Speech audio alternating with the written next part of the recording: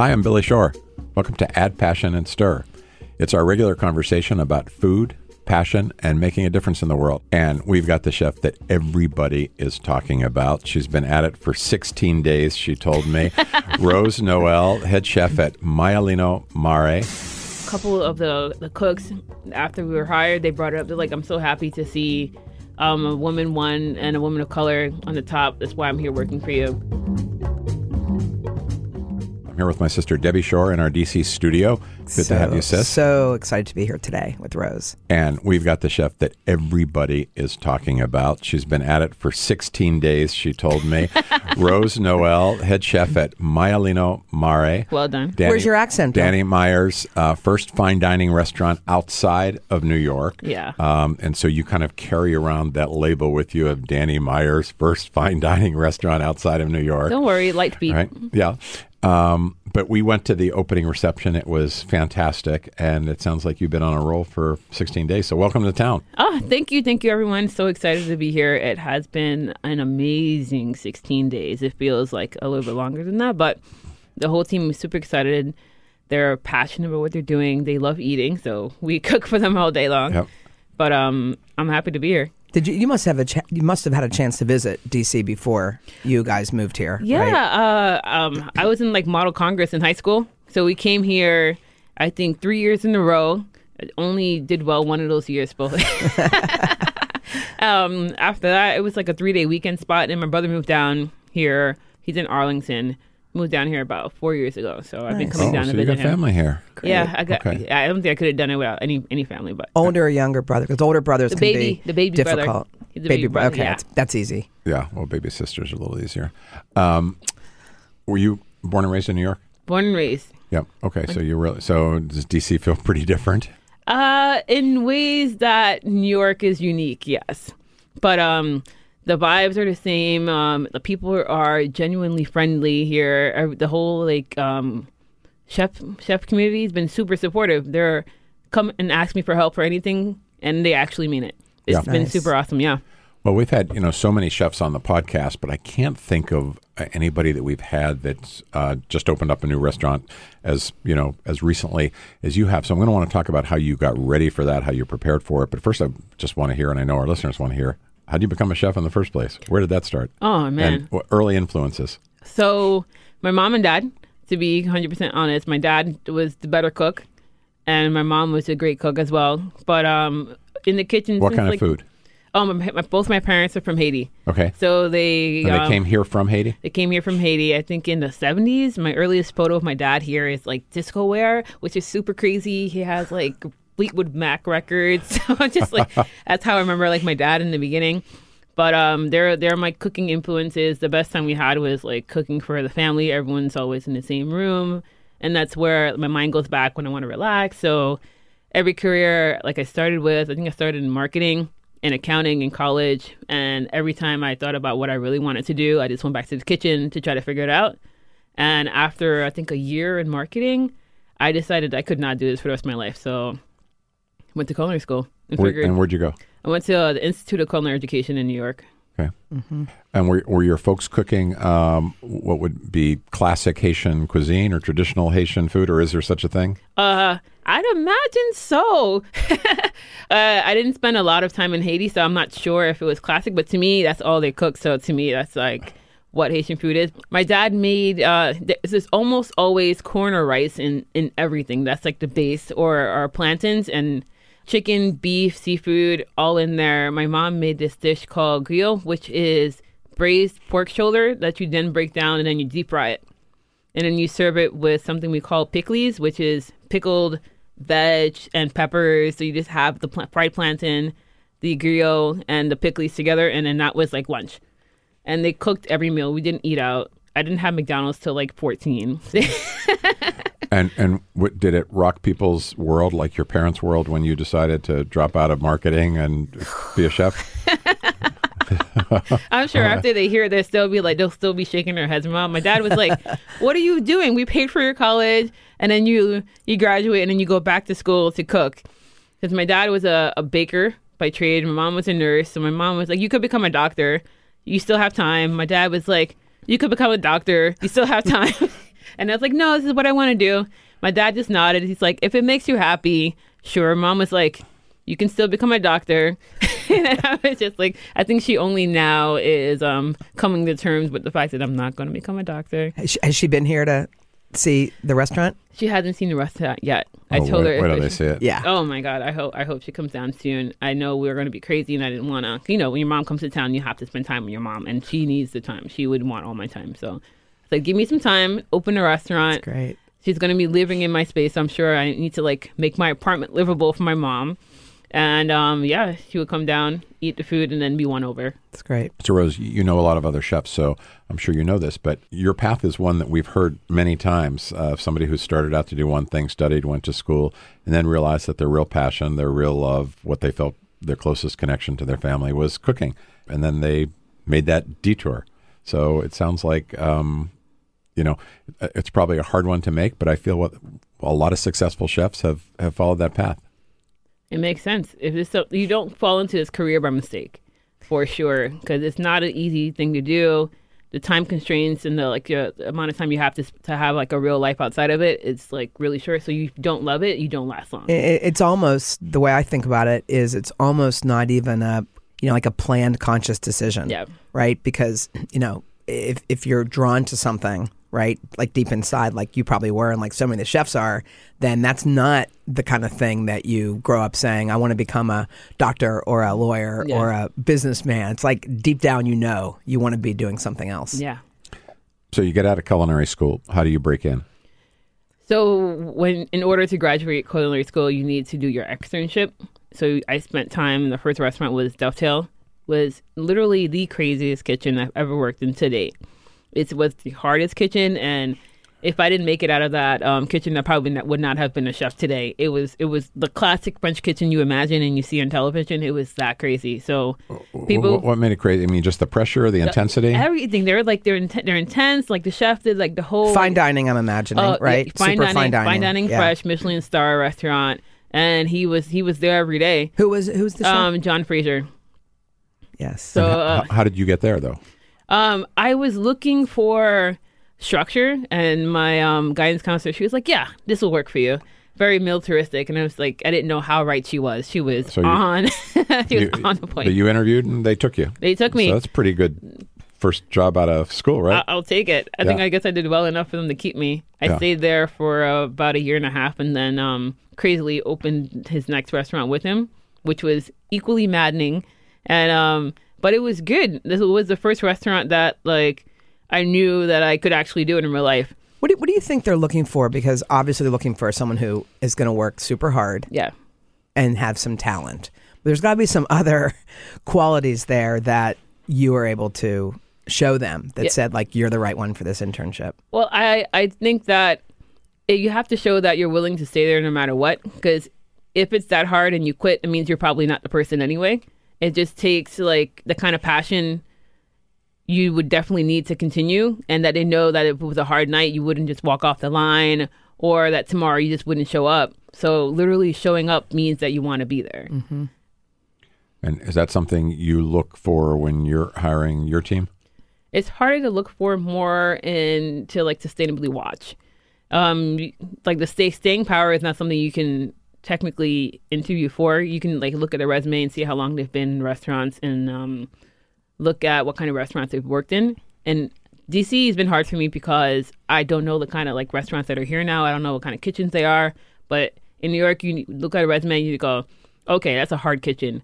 If you lasted 2.5 years there, you can do anything anywhere. So moving here, we're trying to figure out like what kind of restaurants and what does reading your resume really mean. Mm-hmm. But yeah, the people who have stayed have all worked in what I'm finding out now to have been really great restaurants here. The Jose Andres group, the Think Group? Think Food Group. Think Food Group definitely breeds that kind of cook, for sure. Definitely. And they have so many restaurants here of Empire. different kinds, right? So that you can get a really good kind of sense of the worker from all of his restaurants. Yeah. And how did you end up at Union Square Hospitality Group? Speaking of empires. So I didn't know about it when I interviewed. So I think after Narcissa, which was the restaurant that I opened with John Fraser, I was looking for something different, understandably so. I was like, okay, I've done French. I feel like I know French now. young cook. I know French from being there 2 years, and I was like, I want to try Italian. So he set me up with a couple of trails. I trailed at Maria, and then I trailed at Maialino. I trailed at Marta. So what's that mean exactly? Oh, Maria was... and the trailed, when you say sorry. A trail is when you kind of like an on-job interview. Okay. You first interview, and then you go in, and then you work with them for a day. Is that different than staging? Not really. Same. I think those words are really the same thing. Stage sometimes just means a little bit longer term. You can go to like another restaurant somewhere and you stage for like 3 months because you just want to learn. The trail is more of like a trial. Mm-hmm. I think it's how I think about it when I say either word compared to each other. But I spent the day with them. You prep with them. At which restaurant were you for Danny Meyer's? For Danny Meyer, it was Maialino. Okay. I trailed with them for their dinner service. It was crazy, but was able to jump right in because they were busy enough that they all needed help, and it was just like it felt great. I've never cooked pasta before in my life. I never made pasta before, and that was enough for me. Billy's never eaten pasta. Liar. No, it's true. No, well, we can talk about that. Two kinds of pasta now. Here's a weird thing it's about the me. noodle. I've never had a spaghetti noodle in my life, in my entire it. life. I just can't do it. So what about like macaroni and short noodles? Macaroni and cheese are the worst. No, I can't do that. No. But there's two things I eat. I can eat ravioli. Okay. And I can eat gnocchi. Okay, let me know when you're coming by. We can make some... Yeah, because your gnocchi is pretty good, right? Of course it is. Yeah, okay, we're going to talk about that in a minute. So anyhow, you get the job at Maialino? Yes. Okay. Started working there. I got hired by Jason because he just seemed... Jason Piper, he was the executive chef there. Okay. He is now the executive chef at Manhattan, which I opened with him later on. But he just seemed to be like super genuine. I asked... The thing for me was choosing between Maria and Maialino was, would I be able to work everywhere and learn everything? Maria was kind of like, no, we have pasta ladies who make the pasta. That's their job. Everyone else you'll just work the line, and that's what we need you to do. And I'm like, I need to know how to make the pasta that I'm making. Working in an Italian restaurant and not know how to make pasta just seemed like a ridiculous thing to me. I'd had to know how to make pasta. You watch the pasta ladies on television. You hear about the pasta ladies in Italy and Rome all day. I'm like, this is who I want to be in my older generation. When I retire, restaurant front, rolling gnocchis and rolling cavatellis all day because I wanted to just be useful. But Maialino said you could work wherever you wanted to, learn whatever you wanted to learn as long as you proved yourself. And I did, and they let me. It's great. And so from there to one of Danny Meyer's newer restaurants, Manhattan, which is, I think, up on the 60th floor of some incredible tower, right? What used to be the Chase 1 Manhattan building is now the Fosen building. And, that was an opening to remember. The hours were long, but it was awesome. We started our morning 8 a.m. at the Union Square Farmers Market every day. Every day that there was a market. I think it was 4 times a week there. That was my favorite part. We started with, like, blue bottle coffee. And then we jumped right into the market and went shopping. We started with like 1 or 2 bags, and then ended up with like uber full of groceries. The guy thought we were crazy when he rolled up. He's like, "What are you doing?" We probably should have just had like a Mini Cooper that we could just throw everything in the back of. But that was super awesome, getting to choose the entire team. We didn't yet have a space to work out of. So we worked out of like 4 different Union Square restaurants to just like menu tests to practice. Tacocina was opening around the same time, so we helped them open until we had our space, and it was a awesome experience. We have a great team. I think most of the team is still there now. I think a year and a half later. You're thinking, Debbie, that you wished you'd have done this in your career at some point, aren't you? This sounds like fun. It sounds like you, actually. I mean, I love starting to new cook things, and it does sound like fun. And when Maialino Mare opened in Washington, before they opened, I don't think you were in our office, but we had whoever was interviewing to work there coming from all over the country, and they trained in our offices for like 3 days. Really? Yeah. So I got to meet a lot of the folks that were coming in. It was so impressive. They came from every. I don't know. Now that you've got, I don't know how many employees do you have at Maialino Mare? 230. At Maialino Mare here? I think we're between all the F&B operations in the hotel. Yeah, between Maialino Mare and Tubi Social and banquets we do. Wow. Okay. We are. Yeah. Well, I got to meet a lot of the folks who were interviewing, and it was just they were so impressive. And we nixed a couple of the chef candidates because we wanted you. Yeah, we said no, it's got to be Rose. You saw me coming. I think the chef was chosen. It was everybody else that was coming through our doors. So. What was the thinking that went into opening a fine dining restaurant here? Were you part of that discussion about whether a Maialino Mare should open in D.C.? No. It's such a big step for the Union Square Group. When they told me about it, I had no idea. They brought it up to me, and I was like, my jaw dropped. I was like, oh, okay. Was it obvious that you were going to be the chef here? Oh, no. I thought they were just informing me that they were opening a Maialino Mare in D.C. I was like, oh, that's great. I'm excited. So who's going to be the chef? And they're like, so that's why we're sitting here today. Oh, that's great. So I think... you were totally shocked. Oh, like almost fell off my chair shocked. And they were comfortable chairs. So That's great. I love that. So it was awesome. And you knew right away that you wanted to come here? Because it's a big change, right? Moving into a new city. Oh, no. That one I thought about. Because any move, any change, I'm a creature of habit. I like stability. I like knowing what's going to happen.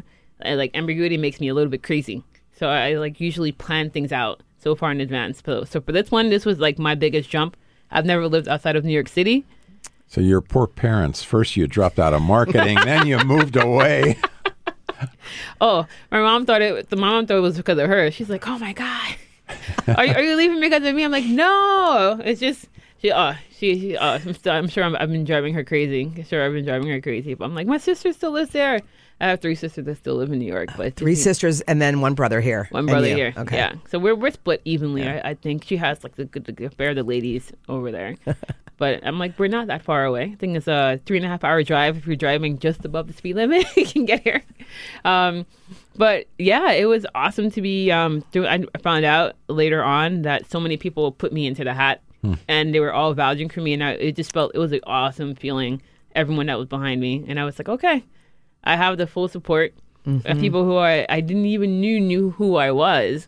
Put me into the hat for the chef, and I was like, okay, I'll make this move. So how do you prepare to open a restaurant in a different city with, the reputation of Maialino carrying you with you? How do you get ready for that? Oh, no. I'm not even sure I prepared well as it is. More for me was to, one, get to know what the restaurant scene was like in D.C. already. So every time I came down to do like an interview, I made sure I ate at least at 1 different restaurant a night, just to understand where I was moving to, because you always feel like a new child on the block when you come into a new city, a new town, and especially if you're going to be a new restaurant in an already amazing restaurant scene. So I wanted to know, one, what we were like stepping into, and that was awesome. I was surprised. I didn't know anything about DC's restaurant scene outside of like the Dabney before I moved here. So getting to explore DC by way of food has been like super awesome. That was like my best preparation, because I'm like, we already have amazing restaurants. So you definitely need to uphold the standards. It's great to hear you say that about DC restaurants. The town has changed, dramatically in the last 10 years. Yeah. And now we have a real restaurant scene with great chefs. So you're in the right place. Thanks. I'm happy to be. Everyone's been awesome. I think I'm just last chef I met was 2 days ago, Jeremiah. Of the Dabney, I had met him. Yeah, he's awesome. Jeremiah Langhorn. He's like super nice and super awesome. We were at a brunch at Centralina, and he was like super awesome. Just said, "Hey, how are you?" I talked for him for 35 minutes after saying hi. I never haven't met him before. It's been like the conversation with most chefs I've met. Like Hader, down the block at Chloe. He's been like the person we ran out of, I don't remember, we ran out of garlic one day on a Sunday. No one delivered. I'm like, Hader, hi, remember me? Can I steal some garlic, please? And he was just like, yeah, whatever you need. And he really genuinely meant it. He was just like, I have garlic for you, whatever you need. You can stop by. And that's been everyone. Everyone's been like super supportive. They gave me their real cell phone numbers to call them in case I'm like stressing out. And they actually pick up the phone. So they've been super awesome. I wonder if that's just specific to Washington, all of this embracing that that you feel, or if that would be the case, in other cities where there's a big restaurant scene like Boston or LA or I don't know. Nope. I think definitely DC, because it's nice. In New York they tell you can let them know if you need anything, but it's always like a professional email. Yeah. As opposed to like I don't really mean it. Then no, they're just like, good job. They're just like watching you to hope you don't do too well. But here everyone's really hoping you do well to add to the culture, add to the scene, because everyone wants everyone to like rise with them. Yep. Rose, we had Marcus Samuelsson on just a couple weeks ago.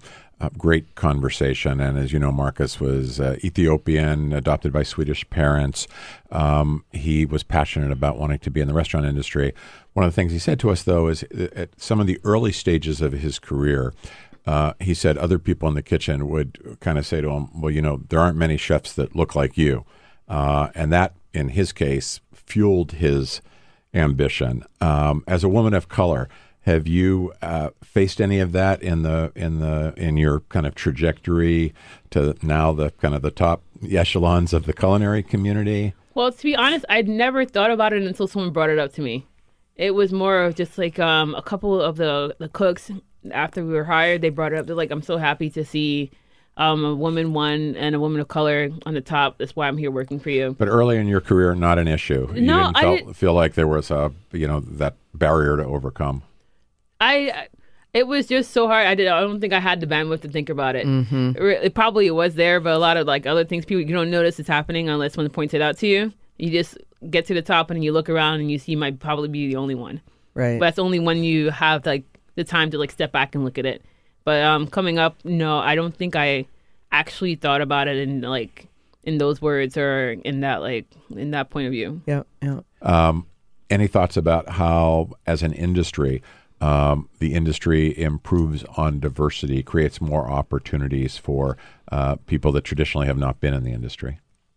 I think I didn't even know much about culinary school until I searched for it.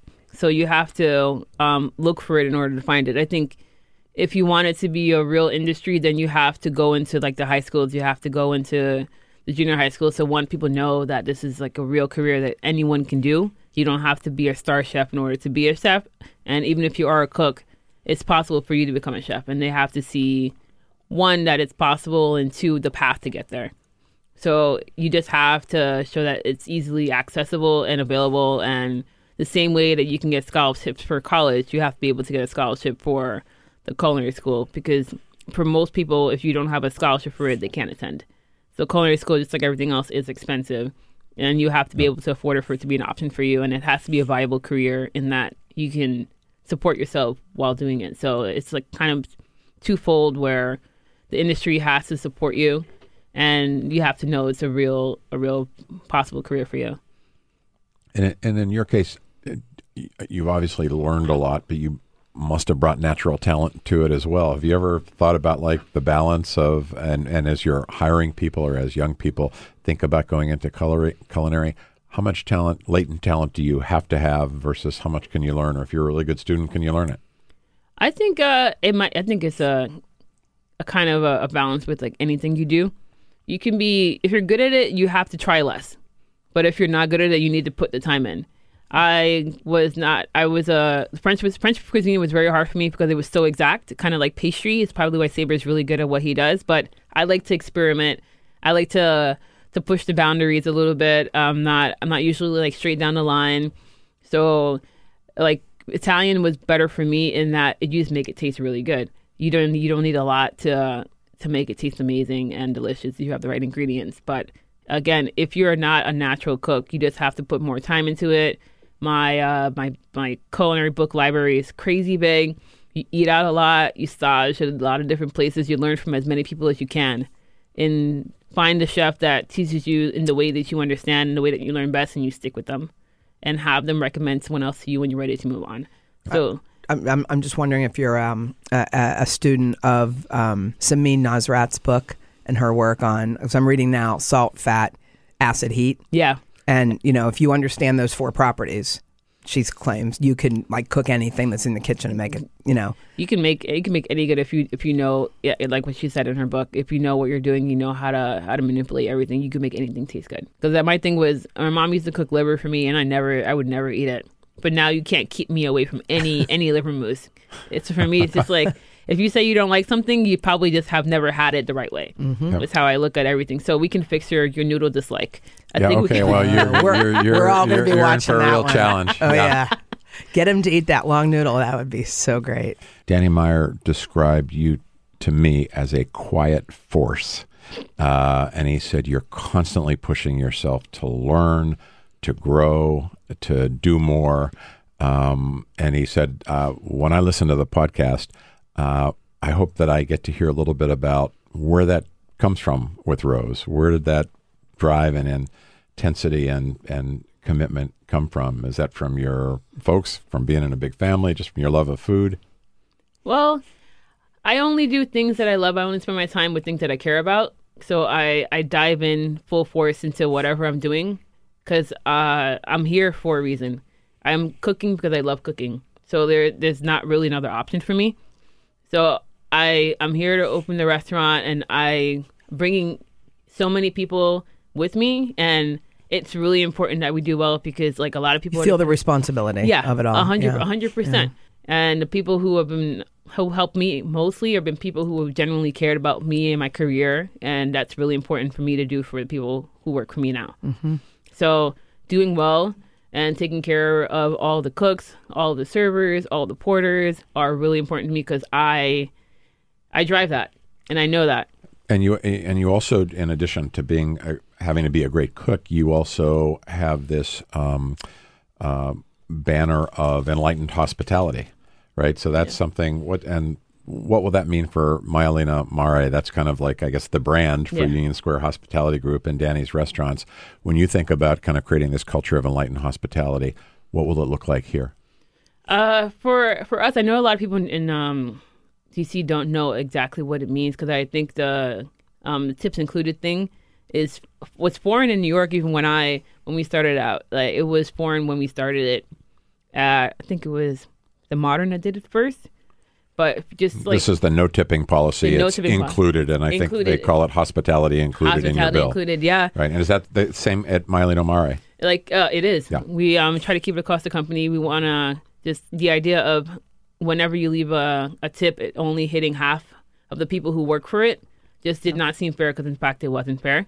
But now that it's included in everything, everyone benefits from it, and everyone is excited when we're busy instead of only half being excited when we're busy and the other half not benefiting or benefiting if we're not busy. So everyone's invested in the wellness of the business. It'll be interesting to see if it catches on more. I know it's not caught on necessarily across the country. Mm-hmm. I've heard Danny talk about that, but it'll be interesting to see, especially given how everyone's welcomed you and the restaurant here, and everyone's excited to have you here. It'll be interesting to see if anybody else picks it up, right? Yeah, I think it's really smart to just see how it pans out, and I think that's what everyone's doing to see if it really works, because from afar, you don't want to risk it if you don't know it works for sure, but seeing that also really key that we make sure we roll it out and send out the information properly, and when we do well, other restaurants will pick it up. Does it make a difference depending on the size of the restaurant a little bit with all the thinking that goes into no tipping? Does it matter if it's a really large? In other words, is it harder for a smaller restaurant, or it doesn't really matter? I think because all of that's included in the price, so you just have to price it well. And if you have a smaller restaurant, you just staff less. It all depends on like how labor looks and how fully staffed you are, and also having really great people. If you can bring really great people in, you need less people to do the same amount of work. So if your server can master his section and take good care of everyone, you need less servers to do it.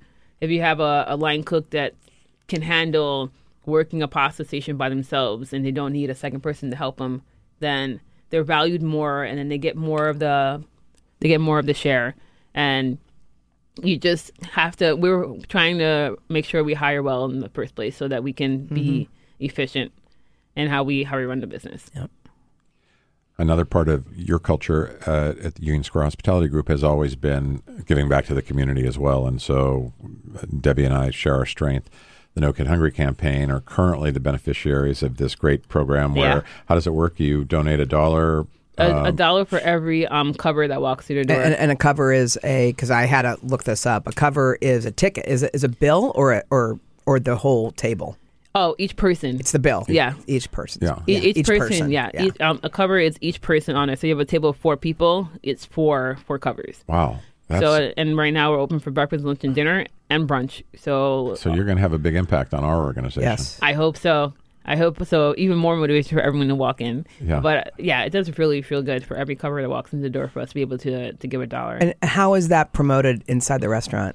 How do people know about it? We have it on the checks, and then we ask the servers to just message it also. Really? The servers say something to the table? Yeah, not every table, but we have regulars to come in that for sure know about it, and I think it's an awesome thing. I think everyone should talk about it. Hope that catches on too. I feel like we should be That'll doing be great. more at our end on social media and stuff like that. Yeah, we have to push this and out.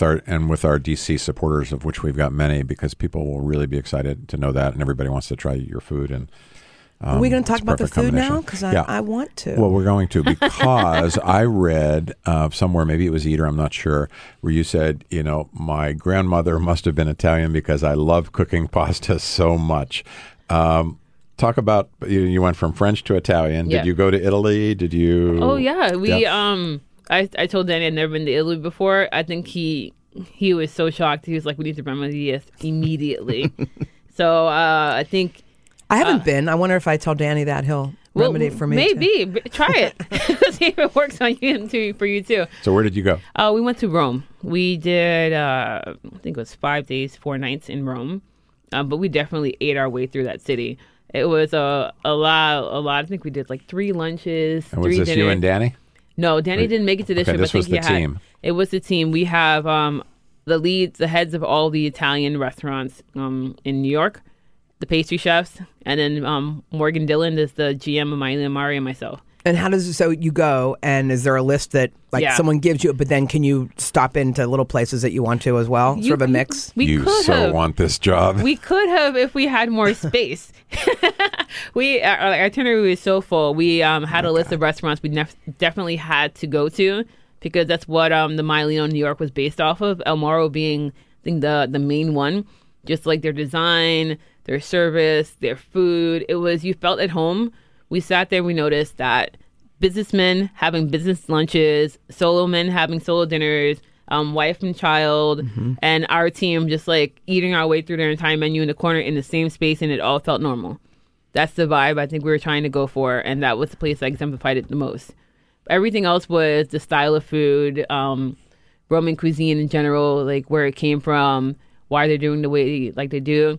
And then when you had space, we think Jeffrey, the pastry chef of Mylene, New York, and I had a challenge. It was whenever we saw gelateria and any one of us bet the other one that we couldn't do it, we had to. So we ate our way through it in pasta and gelato and like cookies. I know, a horrible vacation. I know, what are we going to do? But are you more of a savory person or a sweet person? Or do you crave both? It depends on the sweet. I like savory desserts, and I like some sweet things. But I love pasta and gelato. I can't stay away from. So I don't normally like sweet desserts, but gelato just throws everything out the window. I can eat gelato all day for every meal period. And does your pasta have a kind of a signature style to it? Like, how would you describe it? What do you think distinguishes it? I think simple but really strong flavors. So my favorite one we do right now is the fettuccine al gambaretti, which we were able to find the best possible shrimp right now, the Argentinian red, where the pasta is just the broth from the shells, the pasta, and the shrimp. And where's the shrimp from? We're getting it from the Gulf, Argentinian red shrimp. But you look at it, it's just the sauce, the shrimp, and the pasta, but it's amazing. It's so flavorful. It's so flavorful. Wow. And that's, I think, more of what I was looking for when I left French. When you don't have to add so much to it as long as you have the right thing, the right bases. So the pasta is amazing. The shrimp is amazing. Why do you need anything else? And so when you're in Rome, eating your way through Rome for 5 days and 4 nights, are you making mental notes? Are you writing things down? How are you capturing everything? So it was a super fun trip. We documented everything in photo. So I'm not usually an Instagrammer, but after this trip, I became one because you realize, like, after even day 2, you started to forget some things that happened in day 1. So we have a couple of like quirky pictures, a lot of candid pictures, but most of all, like the place we went and the food we got from that place. You had breakfast, lunch, and dinner. Oh yeah, they don't and stuff in between, or oh no? Yeah, Amaro was the savior of my life there because for all the food we were eating, I definitely needed to like settle my stomach so we could start all over again. But we had some really great meals there. Pier Luigi was one that was really big on like seafood and atmosphere. It was just like patio. The restaurant was 100% patio, and a table. We had no more tables, and a table of 6 wanted to show up. They went into the back, pulled out a table, set it up beautifully, and all of a sudden you had like four more tables available for your guests. We went inside to go to the bathroom and empty. No one wanted to sit inside. Everybody's outside. Everyone is outside. And it just felt amazing. A beautiful night. Everyone was just chattering. Everyone with like their families eating there every night. And it was just only thing inside was the fish. They had a fish display on ice. And when you ordered like a whole fish, they brought you inside. You chose your fish. Mylino Mare has the main restaurant, and then you've got 2 other spots that maybe you could tell us about in the building. So we have the Thompson Bar Room, which is in the hotel lobby. There's like classic American food done well. They do like a Wagyu hot dog that's amazing. I know. That was my face when Chef Jorge brought that one up too. I was like, can I have 3? I usually don't eat like ballpark food. What's a Wagyu hot dog cost? Can I just ask what it costs? I don't know all the cost information, but I think for me, I'd have 2 at I think a reasonable price. You'll have it. You have it for lunch. I'd have it for breakfast. No, but we're coming in for lunch very soon. Like maybe even tomorrow. What time do you open for breakfast? We open for breakfast Monday to Friday at 7. Okay. Lunch is 12. The bar room opens at 3, maybe 4. I have to double check, but they have it after then. But maybe after you finish lunch. The hot dog's not available till 3 o'clock. The Thompson Bar Room is mostly a bar that has amazing classic American food just done like really well. Wow. The 3 of us know what Mylino means, but not everybody probably does. Can you tell us? Mylino means small pig. It's a mix of maiale, and then anything ending in ino is tiny version of. Yeah. So we have the little pig, and then mares for the ocean. So I just remember what we talked about before at the party. It's just like the little pigs that you think about when you go to the Bahamas that are swimming on that island. That's what I think about. That's my visual every time I think about Mylino Mare. Yeah. And then you've got a third spot. Yeah, we have Anchovy Social that opens tomorrow. Super excited.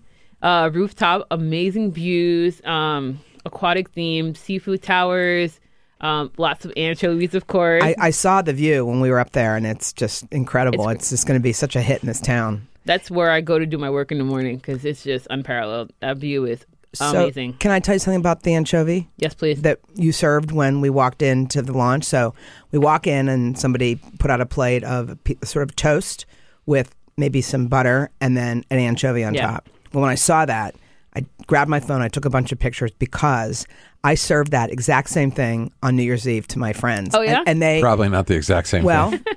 I sent a note to the host and I said, I want to make this anchovy with, this one was with vanilla butter.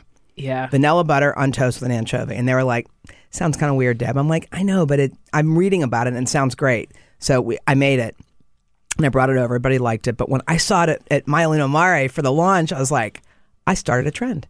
Yeah, you have. You started. But no, it was so great to see that there. And so, just love seeing that. I know. I love anchovies anywhere that I could just. We have too. it on like burrata. That was like a lavash flatbread with like butter and the white anchovy. That was it. I could eat 40 of those a day. Are all everything that we see on the menu, is that you've thought of that recipe? You saw it somewhere else? How does that work? You create every single recipe? So the ones that we have a lot that are coming from Mylino, New York, like the core pastas, like the Mylino, the Spiegola. We just brought down great recipes down to what we do. So for everyone who's been to the New York version, comes down and then they have the same exact item they remember. It's good for nostalgia and it's delicious.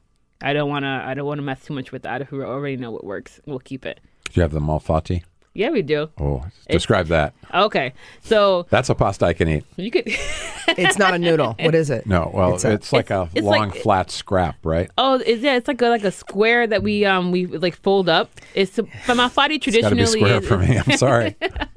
Not noodle shaped or macaroni like. Right. I'll take it. That one is we get the whole pigs. Yep.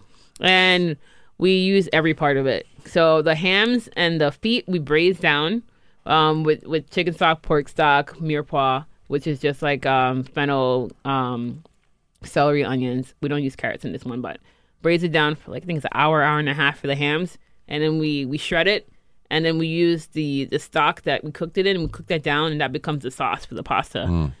And then the hams, a little bit of butter, parsley, lemon juice. That's the malfatti pasta. It's really good. I've had that in New York. I haven't had it here yet, but I've got to. And we have on the table some breakfast items that Yeah. you brought, which was so nice of you. Oh, And yeah. you were saying your pastry chef performs magic. He's a magician, 100%. I'm not usually crazy about desserts and pastries, but I'm always in the pastry room eating whatever they have on the sheet trees in there. He's like, "What are you doing in here again?" I put on so much weight just like hanging around his pastry room. It's evil. I don't know what he does in there. It's maniacal, but he is amazing. Say a little bit. We're running out of time, but say a little bit about when, as a chef, somebody comes, they spend a couple hours at the restaurant. What are you hoping they take away? What kind of feeling? What type of experience? How would you describe it in words the way you want them to feel as they're leaving? I think about it as the reasons I would ever go back to a restaurant is, does it feel like home? Could I come back here when whatever mood I'm in, whatever I'm in the mood for whatever reason. Sometimes it's just for a Negroni, sometimes for coffee in the morning or a bowl of pasta. Do I feel like I could just walk into the door in whatever mood I'm in and leave feeling like people actually want to take care of me and I want to tell people about it? So my perfect experience would be I've walked in, the bartender probably knows my drink because I've been here a couple of times, and it just shows up. My sparkling water is already in my glass. I didn't have to ask for it. And he goes, "Hi, how are you, Rose? How's your day going?" And then he actually means that he wants to hear about my day. And then I leave and I'm like, "Okay, bye guys." And to me, it's like bye friends. Yeah. And they're just like, "I'll see you tomorrow." That's the mood. So it's about the relationships as much as the food. I think so, Yeah. because you go to a restaurant for food, but you stay because you have someone to spend time with and you feel great being there. And when you leave, you can't wait to come back. And as Danny says, it's always about how it makes you feel. Yeah. Every encounter is about how it makes you feel, right? So when you feel good, you want to go back. Yeah. So if someone's coming in from out of town, they're only going to be here one night. They're not going to be back for a couple of years. What's the one thing on the menu that they have to not miss? Depends on the kind of person you are, but I think you are gonna have for sure the calamari and the carciofini, because I'm assuming you love eating. Wait, what is that? What is the second one? The carciofini is the fried artichokes. Okay. They're amazing, fried baby artichokes. They're so good. I want those. Is there like a little dip that goes with it? Or No, something? but it's like they're fried so light, and we have like a lemon squeeze over it to brighten it up, and you just like throw them in. They're so good. Guilt free, unquotes. But and then for the pasta, I would say the fettuccine gambaretti or the malfatti, just to compare, because I know we do it so well. Also, Yes. no knock on the New York and the NYC Mylino. And for the entree, with the side, the zucca, and the entree, either the Milanese, the skate wing, or the pesce spada, the swordfish, for sure. I found a new love for swordfish down here. We have a great purveyor, and they give us the precious stuff, and we cook it like they cook. Our cook right now, she's doing a great job. They cook it just right. And Rose, when you're as chef, you're not only cooking, but you've got young chefs learning from you. What's your style of teaching? Is it just by example? Are you communicative with them? Are they just supposed to watch what you do? How does it work? I think at least the way I learn is best to show me how to do it, watch me do it, and then correct me in the moment, so that I don't go too far along the wrong path. So I'd like to get all in there. I work with you for a couple picks, and then make sure you've gotten it, and then we readjust. You have to get in there. Explaining how to cook would be great. You'd be able to do it from watching television if that were the way to do it. But you definitely have to show people exactly what you mean, and then they have to taste it. It's hard to know you're doing the right thing if you have no idea what the end product is. So You got to taste it. you got to taste it. If you love cooking, you also love eating. Yep. So Rose, because you bring a chef's perspective to this, in addition to your own restaurants, I know you've had a chance to try some other restaurants in the DC area. Anything that our listeners should know about that stood out for you as just kind of a special gem? I have two. Okay. I'll talk about Centralina first. Oh. That's Amy Broadwin's restaurant. I went there. I didn't know anyone in DC, but they found a spot for us, like at the corner of the bar. There were three of us, and the guests that were like spread out, like moved to one side to make space for us. The bartender, Chris, amazing. Like, remember my name right away, and I still remember his name after only meeting him that one time. I've not seen him yet, but he's been super awesome. The GM came over. She had no idea who we were, but she took great care of us. And then So they didn't know that you were Chef Rose Noel. No, I was guest walking in wanting to eat something and well, have a drink that's at the the bar. real deal then, right? Yeah. Yeah, that's a wow. good experience. So that was like super awesome to That's me. awesome. And then like in the end, she gave me her number and then found out I was a chef. So it was like super awesome I still go back. I still run into them at like Maxwell Park for a glass of wine late night or something. That's stuck with me for a long time. And the other restaurant is ABC Pony.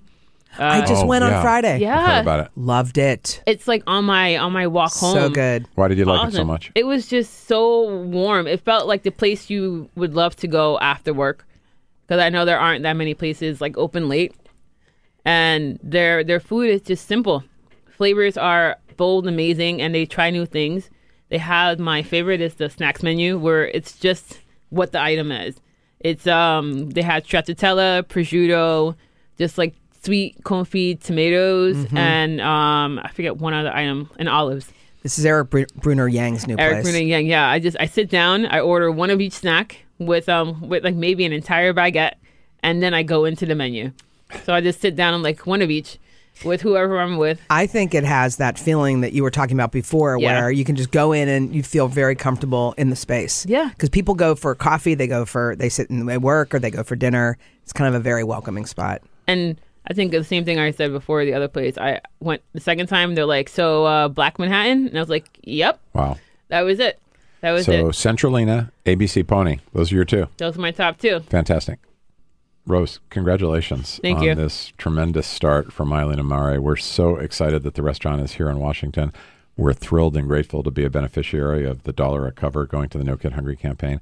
Just fantastic. And it's really inspiring just to see this success you've had. And you're still only in your 30s, I think, right? Oh, yeah. You're a kid. Well, I wish to be 25 again. I'll take it. Yeah. Fantastic. Well, congratulations. Thanks for you. being on Add Passion and Stir. Thanks for calling me in. Yes, it was so fun. I can't wait to run around the city and eat with you. Yeah, could you please take me out? Yes, I'm Thank going you. to. I'm Billy Shore. I'm here with my sister Debbie Shore in our Washington, D.C. studio, and we've had the pleasure of talking to Chef Rose Noel, the head chef at Mylene Amare, Danny Meyer's new restaurant here in the Navy Yard in Washington, D.C., and it's 16 days old as of the time that we're speaking here, and it's off to an incredible start. So thanks for listening to Add Passion and Stir. You can rate us, rank us, go to our website, addpassionandstir.com. Thanks to our producer, Paul Woody, who always makes this podcast happen, and to the team at Share Our Strength in the No Kid Hungry campaign. Thanks for listening. Add Passion and Stir is distributed by District Productive. Our executive producer is Peter Ogburn. Add Passion and Stir is the creation of Billy Shore, Debbie Shore, and Paul Woody Woodhull.